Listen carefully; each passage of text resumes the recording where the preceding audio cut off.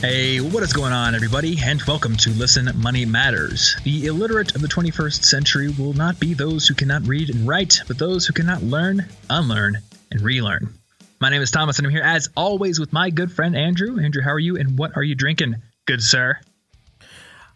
I am 50% better than last time we spoke because I am 50% done with my impending descent. And I guess complete descent will be a finished bottle and just like sleeping on the Is that your plan for the rest of the day?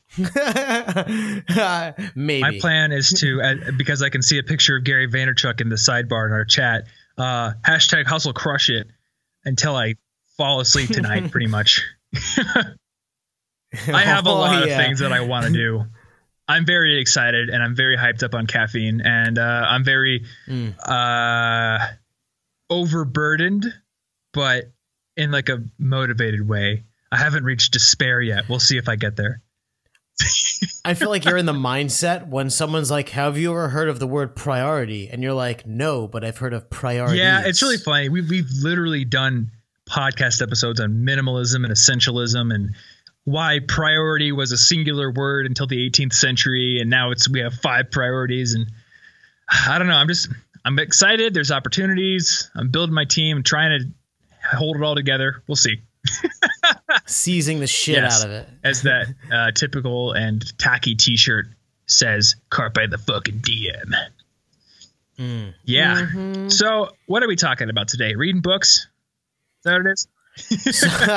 well, yeah. We're talking about reading books, but something has been like ever so slowly, but accelerating, happening where the money is becoming less useful and knowledge is becoming ever more important. And I think like we're at this point where knowledge like compounds and is more compounds faster and is more valuable than money. And I kind of want to talk about that and the things you could do to work on So that. You mentioned this in I believe it was the Future of Work episode. I think you said that exact same thing. It's becoming the case that knowledge is more valuable and more powerful than money. I don't quite understand what you mean by that, because I would imagine that knowledge is what leads to money, and so it was always more valuable than money. So what do you mean by this? So there's this concept, and it's called rapid demonetization. Okay. And it essentially means that the things that you are buying today and the latest technology and whatever is going to cost ever less into the future. And there are a few examples. For example, transportation. We talked about in the Future of Work. And the gist of it is that, quote unquote, car as a service will be 5 to 10 times cheaper than owning a car. And like literally the poorest people on earth will be chauffeured around by robots. That was the gist. And I don't know if you know, but in the past century, the cost of food has dropped 13-fold. Yeah. We're now working on all of these solar panels and there turns out 5,000 times more energy hits the Earth's surface from the sun in an hour than all of humanity uses in a year. All of humanity uses in solar energy, or just like energy in general? In energy in a year. So in 1 hour, 5,000 times more energy hits the Earth's surface from the sun than all of humanity uses in a year. And holy crap. We're working frantically on, improving the efficiency of solar panels, reducing the cost. And I think that if you were to like drag the time bar out into the extreme future, you could imagine a point where, all or the vast majority of power comes from solar and is essentially that would free. be amazing. Right? So, I mean, isn't that the biggest thing? Like we always talk about peak oil and how eventually, if we continue to rely on fossil fuels, there's going to come a point where we can't produce enough to meet the growing demand. So I never knew that it was 5,000 times what we use. So we're basically like it's solar insane. Panels are just like not efficient at all right now. I mean, like they're cost effectively efficient now, which is why they're being deployed, but like nowhere near what they need to be because it takes energy to produce them. It'd be sweet, like, to see a future where like the wall of like every building is a solar panel, and then like the roof is a green roof. Yeah, like maybe, I don't know, maybe the street that cars drive on, or who knows what the future will be. And so another one is education. This podcast is a perfect example, and there are thousands or tens of thousands of others. There are sites like Skillshare, Treehouse, Khan Academy. You can get high quality education for free or near free. And so this whole like ivory tower, 100,000 a year college thing is quickly becoming whatever they call it in Silicon Valley. Disrupted. Oh, disrupted. Yeah. Yeah. Whatever they call it in Silicon Valley when it's not worth as much anymore. Yeah. And so, and like this one like really impactful example for me is your $900,000 cell phone. Mm-hmm. And it turns out that some crazy person, that wasn't me, although I am crazy, did the research on the technology that's in your cell phone and the value of it when it was released. So video conferencing was $250,000 in 1982. GPS was $120,000. And there's like a litany of things, like, with CD player. Yeah.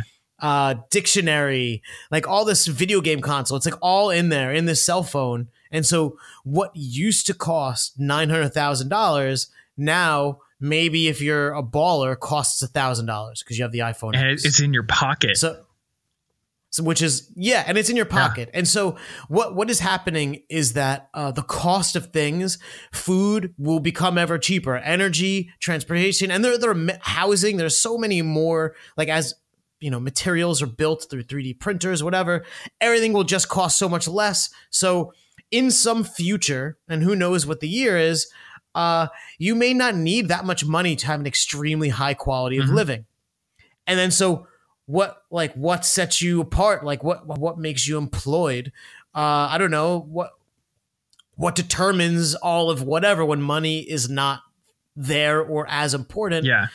And it's knowledge. Well, I guess so. The way that I would explain this in a little more detail, as we have rapid demonetization, which is typically caused by, number one, improvements in manufacturing, but number two, automation, AI, that kind of stuff.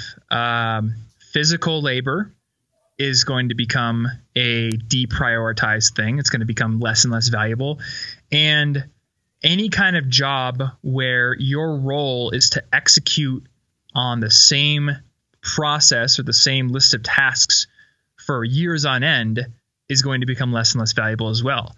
So maybe back in the 60s, you could be I don't know if COBOL existed in the 60s or 70s, but there are people who spent 20-year careers programming in just COBOL or Fortran, and they could get by on that.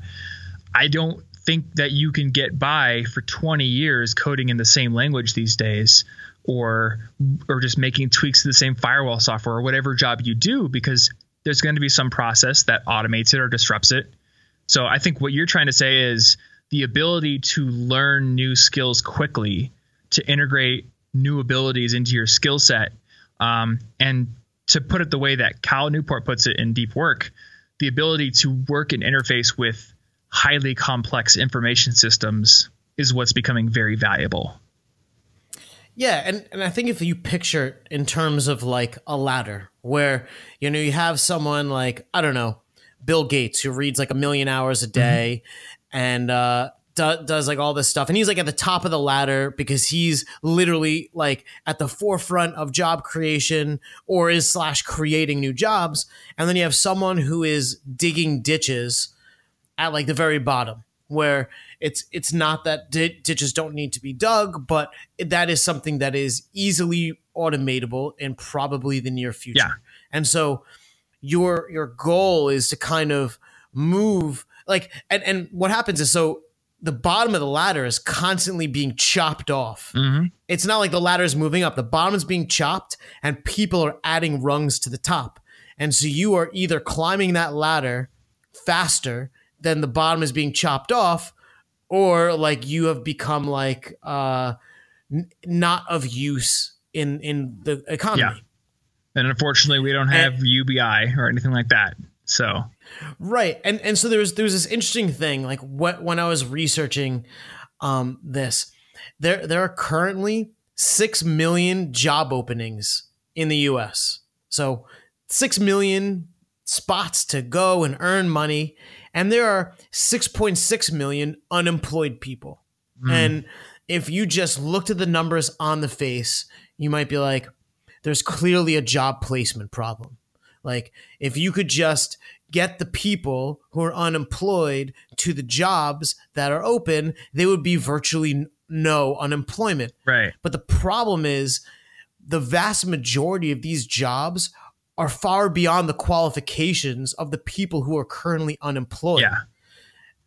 And like, therein lies the problem. Like the problem that has kind of plagued the US and the world and will only further play out is this like lack of everyone moving up the ladder. So how do people move up the ladder? Obviously, like the easy answer is more schooling, right? Go to college. But as you said just like 5 minutes ago in this episode, we're getting to the point where there are so many high quality sources of education that you don't necessarily have to. Look, we're something like 10 minutes into a personal finance podcast titled relatively knowledge is more valuable than money. So if you are hearing my voice right now, you're pretty much self-selected as someone who is at least willing to self-learn. It's true. Yeah. And interested in moving up the ladder. And so I think like the one, like step one is to kind of get people to be interested in learning. But then like once you're here and you are here, there are certain things that there's like a certain process that just a lot of successful people have followed that I think that we could all learn from. And it's called the 5-hour rule. Okay. And whether it's, from Benjamin Franklin to Bill Gates, Warren Buffett, Oprah Winfrey, just a ton of people, they have made room at least 1 hour in their workday, 5 days a week, to read something that is knowledge focused. And that's like the 5-hour thing. So 5 hours a week. Yeah. Yeah. And, it's not that like you don't read, Terry Brooks or about elves or, Harry Potter, like definitely read things, but you should be dedicating an hour a workday towards growing your intelligence. Yeah. So I guess another way to say that is all reading is not equal. So yes, go read your Terry Brooks or read your Brandon Sanderson, but also make time for nonfiction. I think the way Martin does it is in the morning, he reads nonfiction as part of his morning routine. And then in the evening, he'll read fiction as like a kind of relaxing wind down to the day. So I guess one thing that I'll say here, and this isn't going to be applicable to every single thing because a lot of times you need quiet study time to really focus on what you're reading. But say you're the kind of person who has 2 hours of commuting per day, plus your 8-hour workday, maybe even 9 hours. You got to come home, you got to cook and clean. There's no time left over, and I'm a big advocate for exercise. So I want you to be exercising too. Yeah. I find myself in that situation where I have a lot of projects going on right now, and there's actually very little time for me to read and also get in good writing. It's kind of like an either or, and I've selected writing, but I'm also walking a lot. I'm also exercising a lot or cooking a lot. So for me, I listen to my books, but I still am trying to pick knowledge increasing books. So right now I want to buy a house in the next year or so. So I'm listening to Home Buying for Dummies on Audible, and I will probably buy an electronic or print version of the book at some point and go through it and like highlight all the important things. But right now, like listening to it is a way for me to prime my brain, get it in there at least once while I'm doing other things. That is a really good point. This episode is not sponsored by Audible, but I have personally used Audible. Essentialism, like changed my life, audiobook, the tax-free wealth Did you was the listen to that whole one? rental property thing. I listened to that audiobook from Tom Wheelwright, and I like foamed at the mouth Yeah. over that. Hence last year's huge rental property, whatever. You were like so into rental properties last year, Yeah. Or it was maybe even like before. I mean, I don't know. or I think 2016. who even We're knows? getting I'm old, so Andrew. old. Yeah. So I think like to be step one, you know, and I think it's a good point that like whether it's audio or reading, you know, to absorb knowledge is extremely important. You know, and if you look at someone like Warren Buffett, I think he says he spends like now like about 80% of his workday just reading. Yep.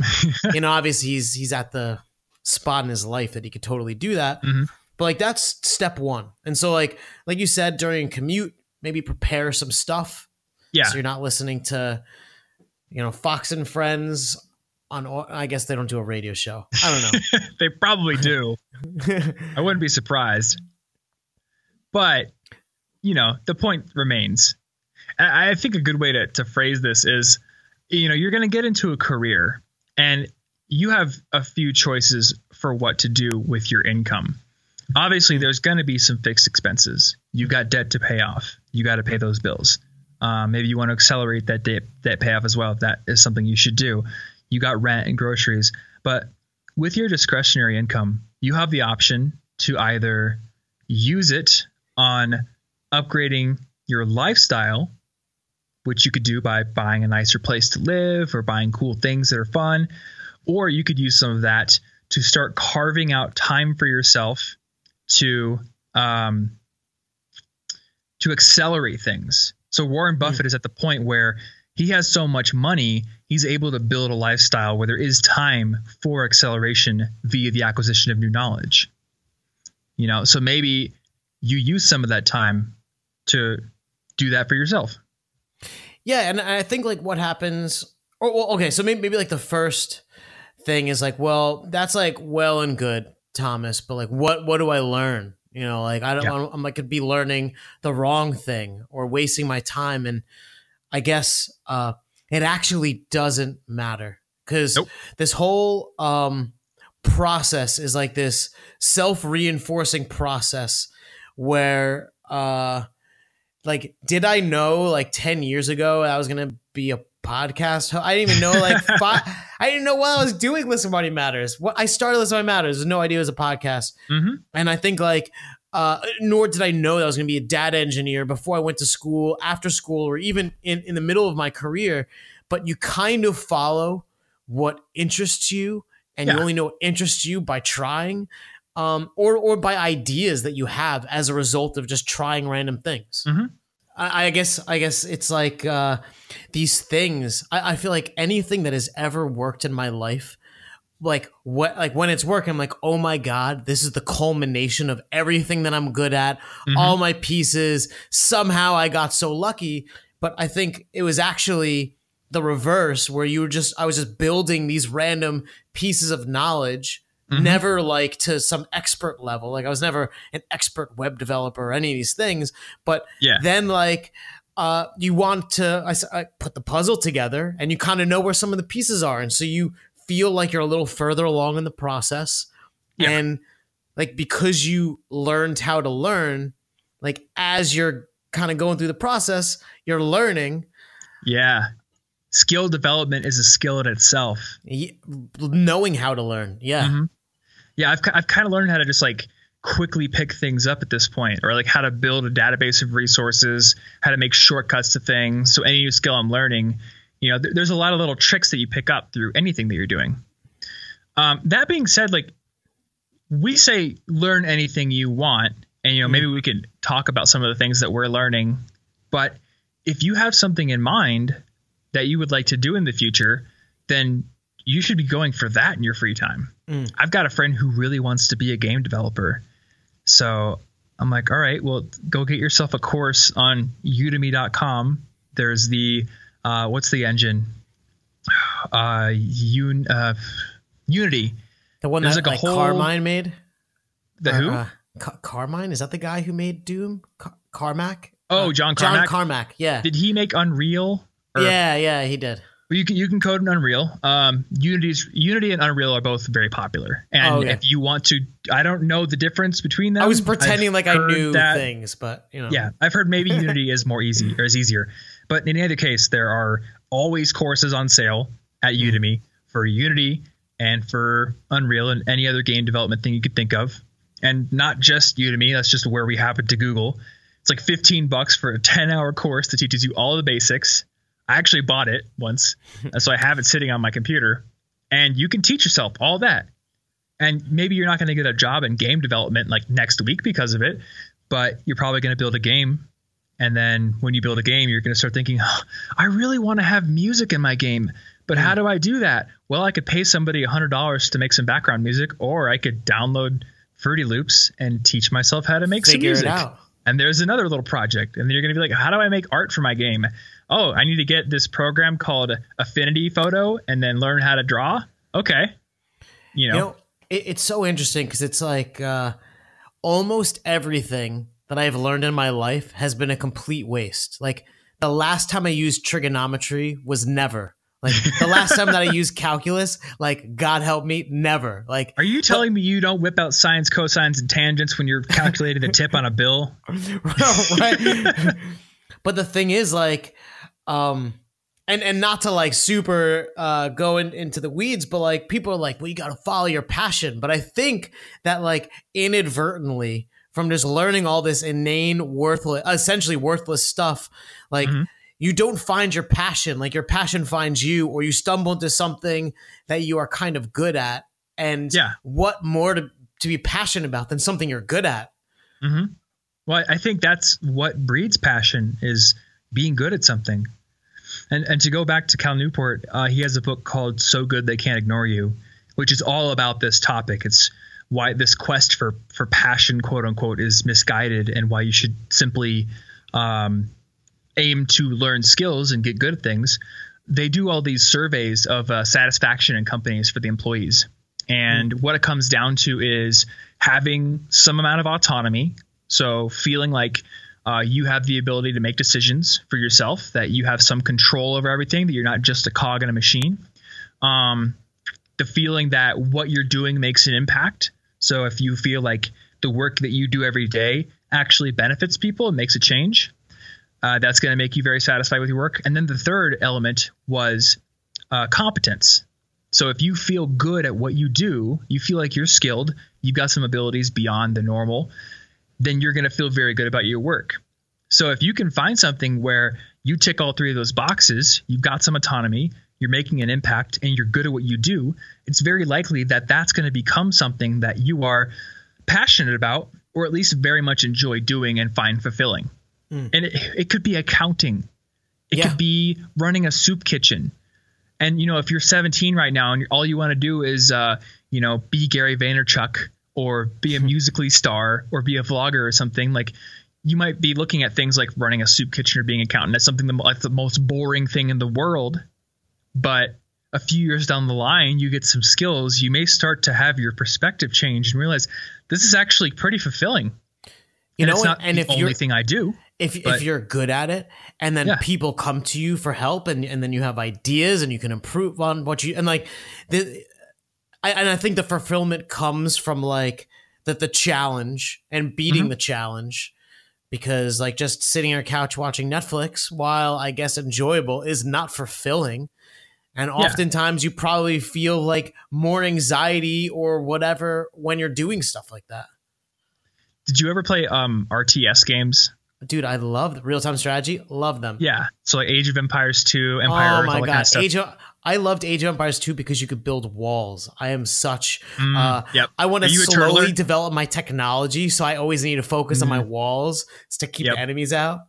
You're a turtle player. Yeah. I think turtling is usually not a good strategy. You usually lose online. You'll get overrun. Yeah. But I like to turtle. It's my favorite. And my favorite RTS of all time is Total Annihilation. But in all of these games, there's the fog of war, right? So you start in one little tiny blip of the map, and you can see maybe 20 feet in any direction. So maybe you can see there's like a quarry that you can go mine, and there's a little patch of grass where you can make a field. But everything else is totally blank. I think that that's a good analogy for you and what you think you would enjoy doing when you're young. Because all you can see is maybe you can see vloggers who look like they have an amazing life, or NBA stars. I wanted to be an NBA player when I was a kid. That was like I knew I was going to be an NBA player, and I'm decent at basketball, but not good enough to be in the NBA. And then you start doing stuff, and you're like, I actually enjoy this and this, and you're kind of clearing that fog of war. So you have like the learning piece, and I think that we've talked about like practice, back from like when you first came on the podcast, just like, I mean, if you follow Thomas on Instagram, and you should, because he's always doing like weird ass shit, like, I don't know, learning the guitar, or you just had another video. Did I tell you what I was doing today? No, what? I want to put this on Instagram because it's so stupid. I have this balance trainer board that's like a board that's on top of a rolling thing. Right. So like I'll get on that and practice balance, but then I'm also reading while I do it. It's like the most like stupid looking productivity guru thing you can imagine, but I actually enjoy doing it. That's awesome. But so the point is like, you're always like practicing things. I remember you were like playing the guitar. You didn't know how to play the guitar. You're kind of like teaching yourself. And so we know like you gotta like learn and just kind of explore. You have to practice. And I think the one thing that maybe is not talked about enough or is underappreciated is ruminating. Like just kind of like letting the things marinate in your head. And Steve Jobs he was like quote unquote famous for like his walks. He'd always just go on walks and talk to people and like work out problems and ideas. And, not because of him, but because we're kind of live in a walkable area. This past summer, I was like walking a lot with Laura, and we were like growing the business and talking, and we were like solving problems, just kind of mulling it over. And I think that where the magic happens is when you've learned all these things, right? You've practiced some that have interested you. Maybe you stopped because you started learning something else. That's fine, whatever. But when you have actual problems and then you start to think about them, it's like you see a nail and you know that you need a hammer. And it's that like those shower aha moments. Yeah. There's this concept of two modes of thinking.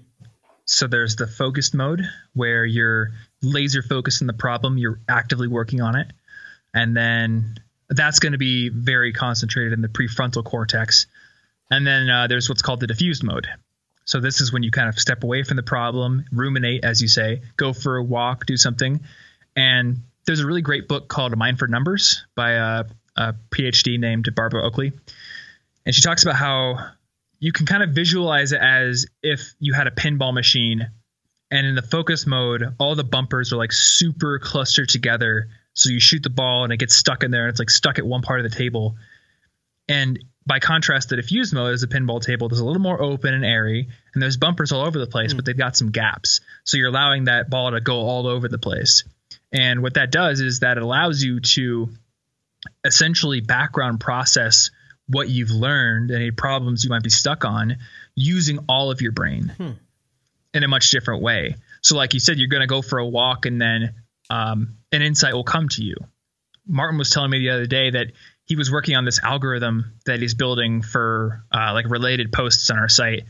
And then he went and played Monster Hunter, and he's played so many hours of Monster Hunter that there are certain monsters he can fight almost like on autopilot. Right. So he just did that to relax and had insights come about how to improve the code while he was doing that. That's awesome.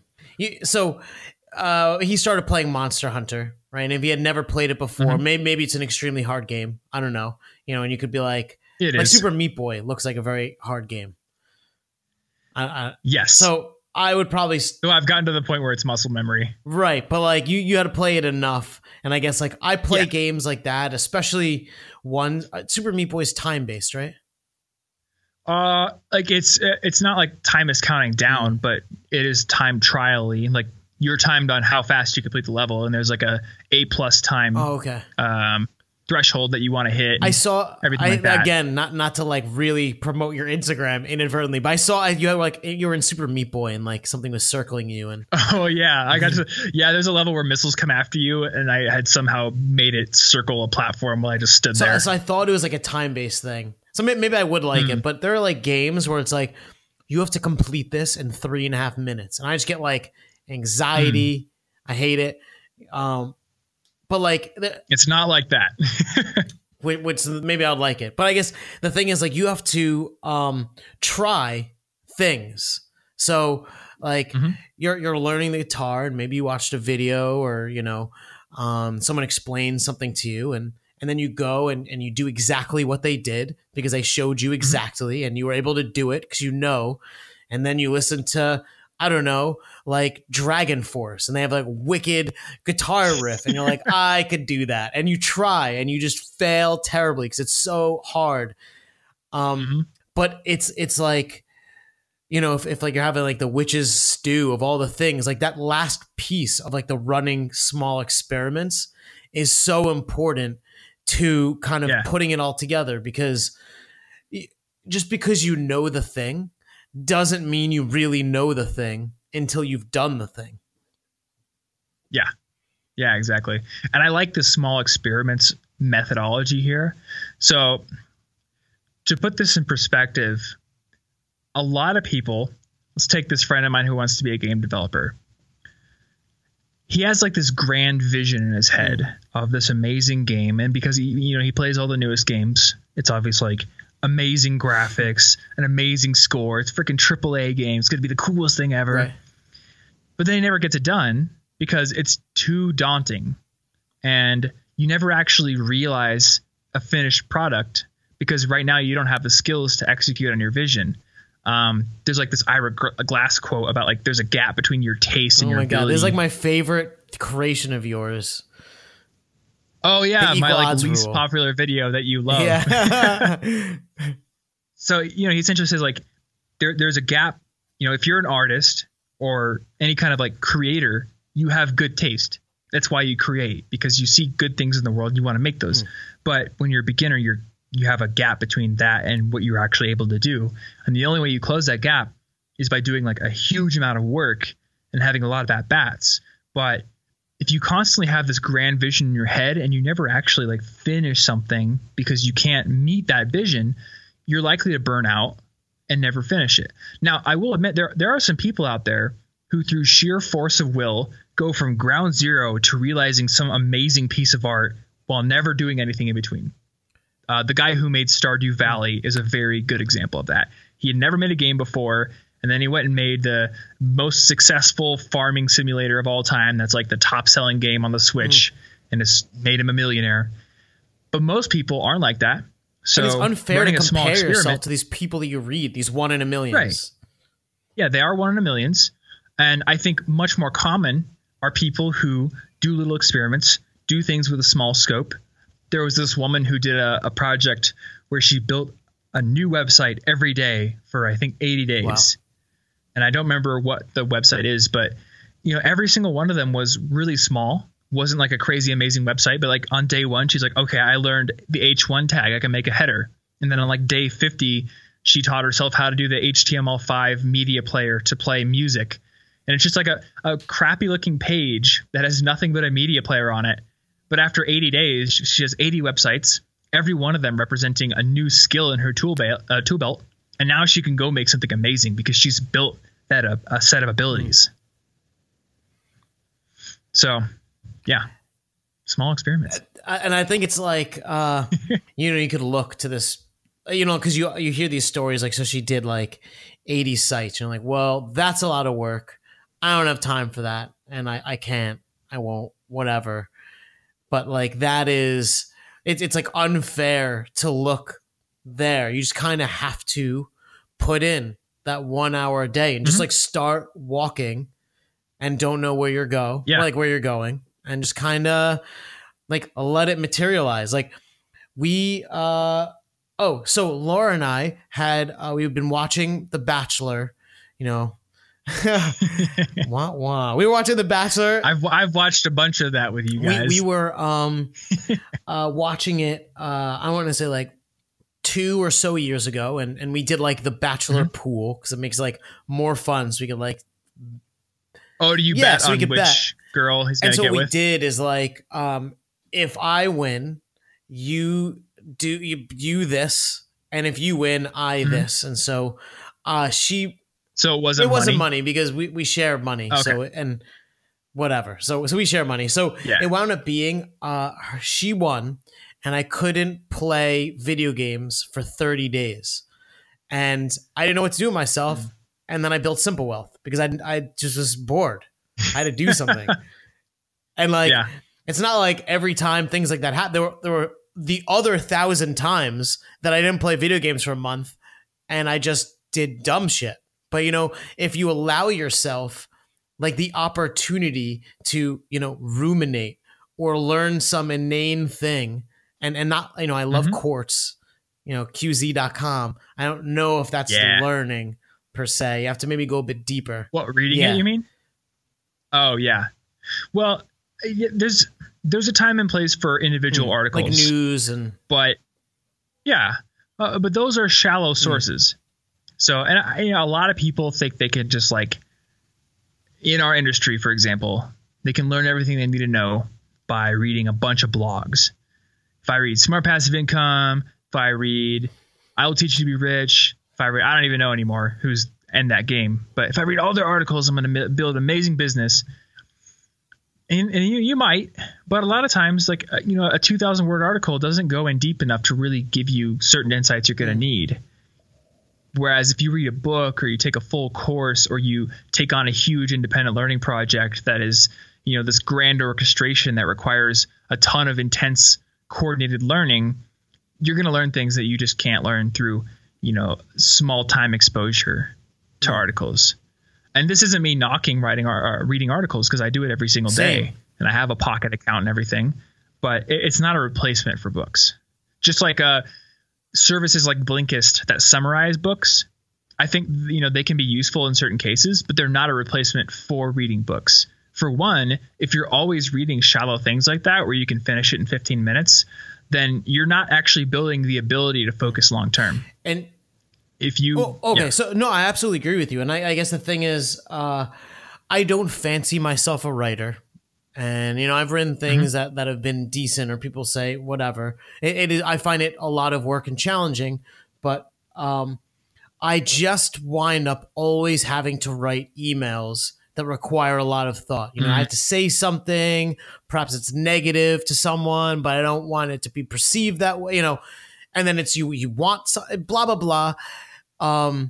You're not like born able to do that. And I attribute a lot of that to essentially, you know, Blinkist removes that part of like the learning experience where you could be reading something and the wordiness, the way that they, or the lack of wordiness, or the way they convey information, because the person who is writing that book is knowledgeable on that subject, clearly driven, intelligent, whatever. And so there is perhaps some value into reading it in its entirety to get, you know, the perspective of that brain. And so like, you know, I read all these random things and inadvertently it's helped me build my skill in writing emails, a thing that I hate, but being good at emails has worked out really well for me.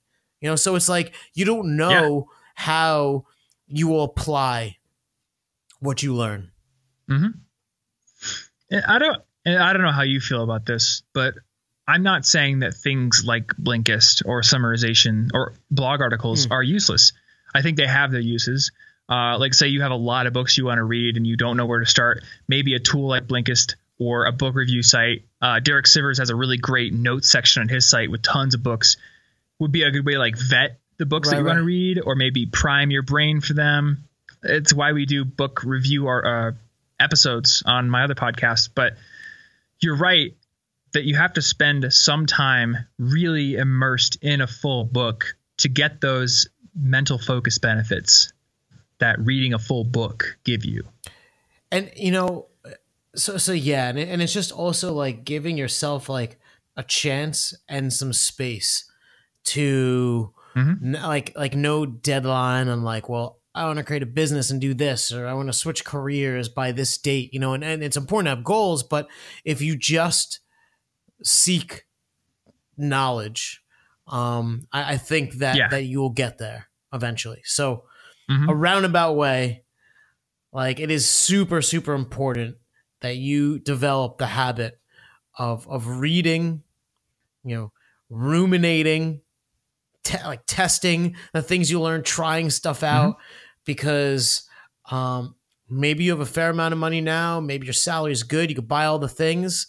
In the future, all the things may cost almost nothing. And it may be a world led by people who are reading when you are buying. Yeah. So I guess to recap here, or to, you know, give some calls to action, make an hour a day or half an hour a day to learn something useful, and ideally to immerse yourself into some project that requires you to expend effort and try things. I can see a little plant in your background, Andrew. Yeah. A little money tree. So I bought a money tree of my own.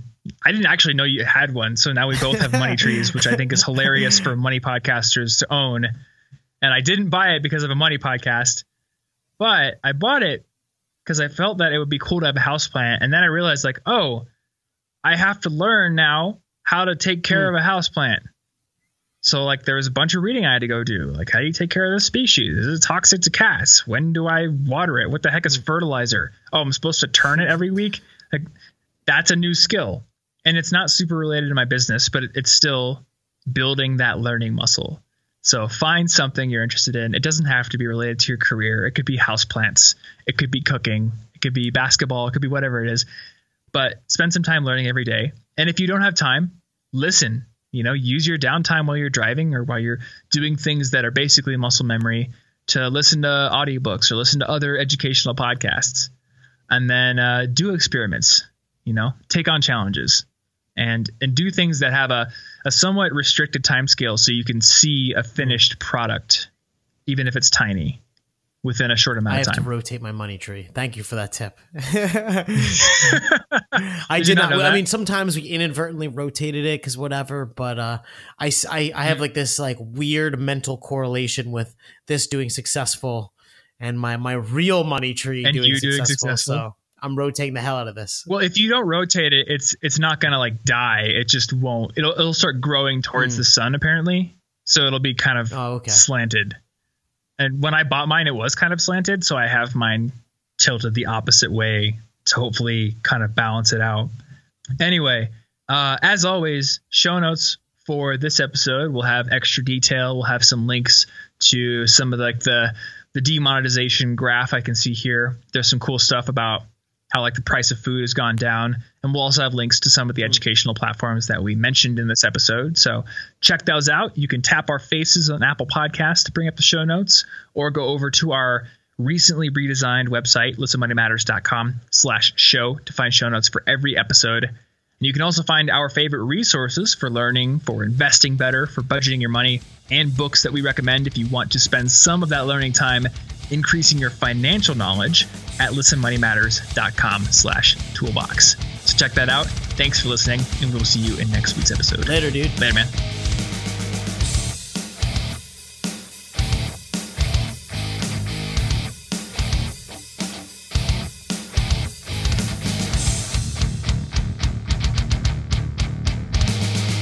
Please tell your friends about this show.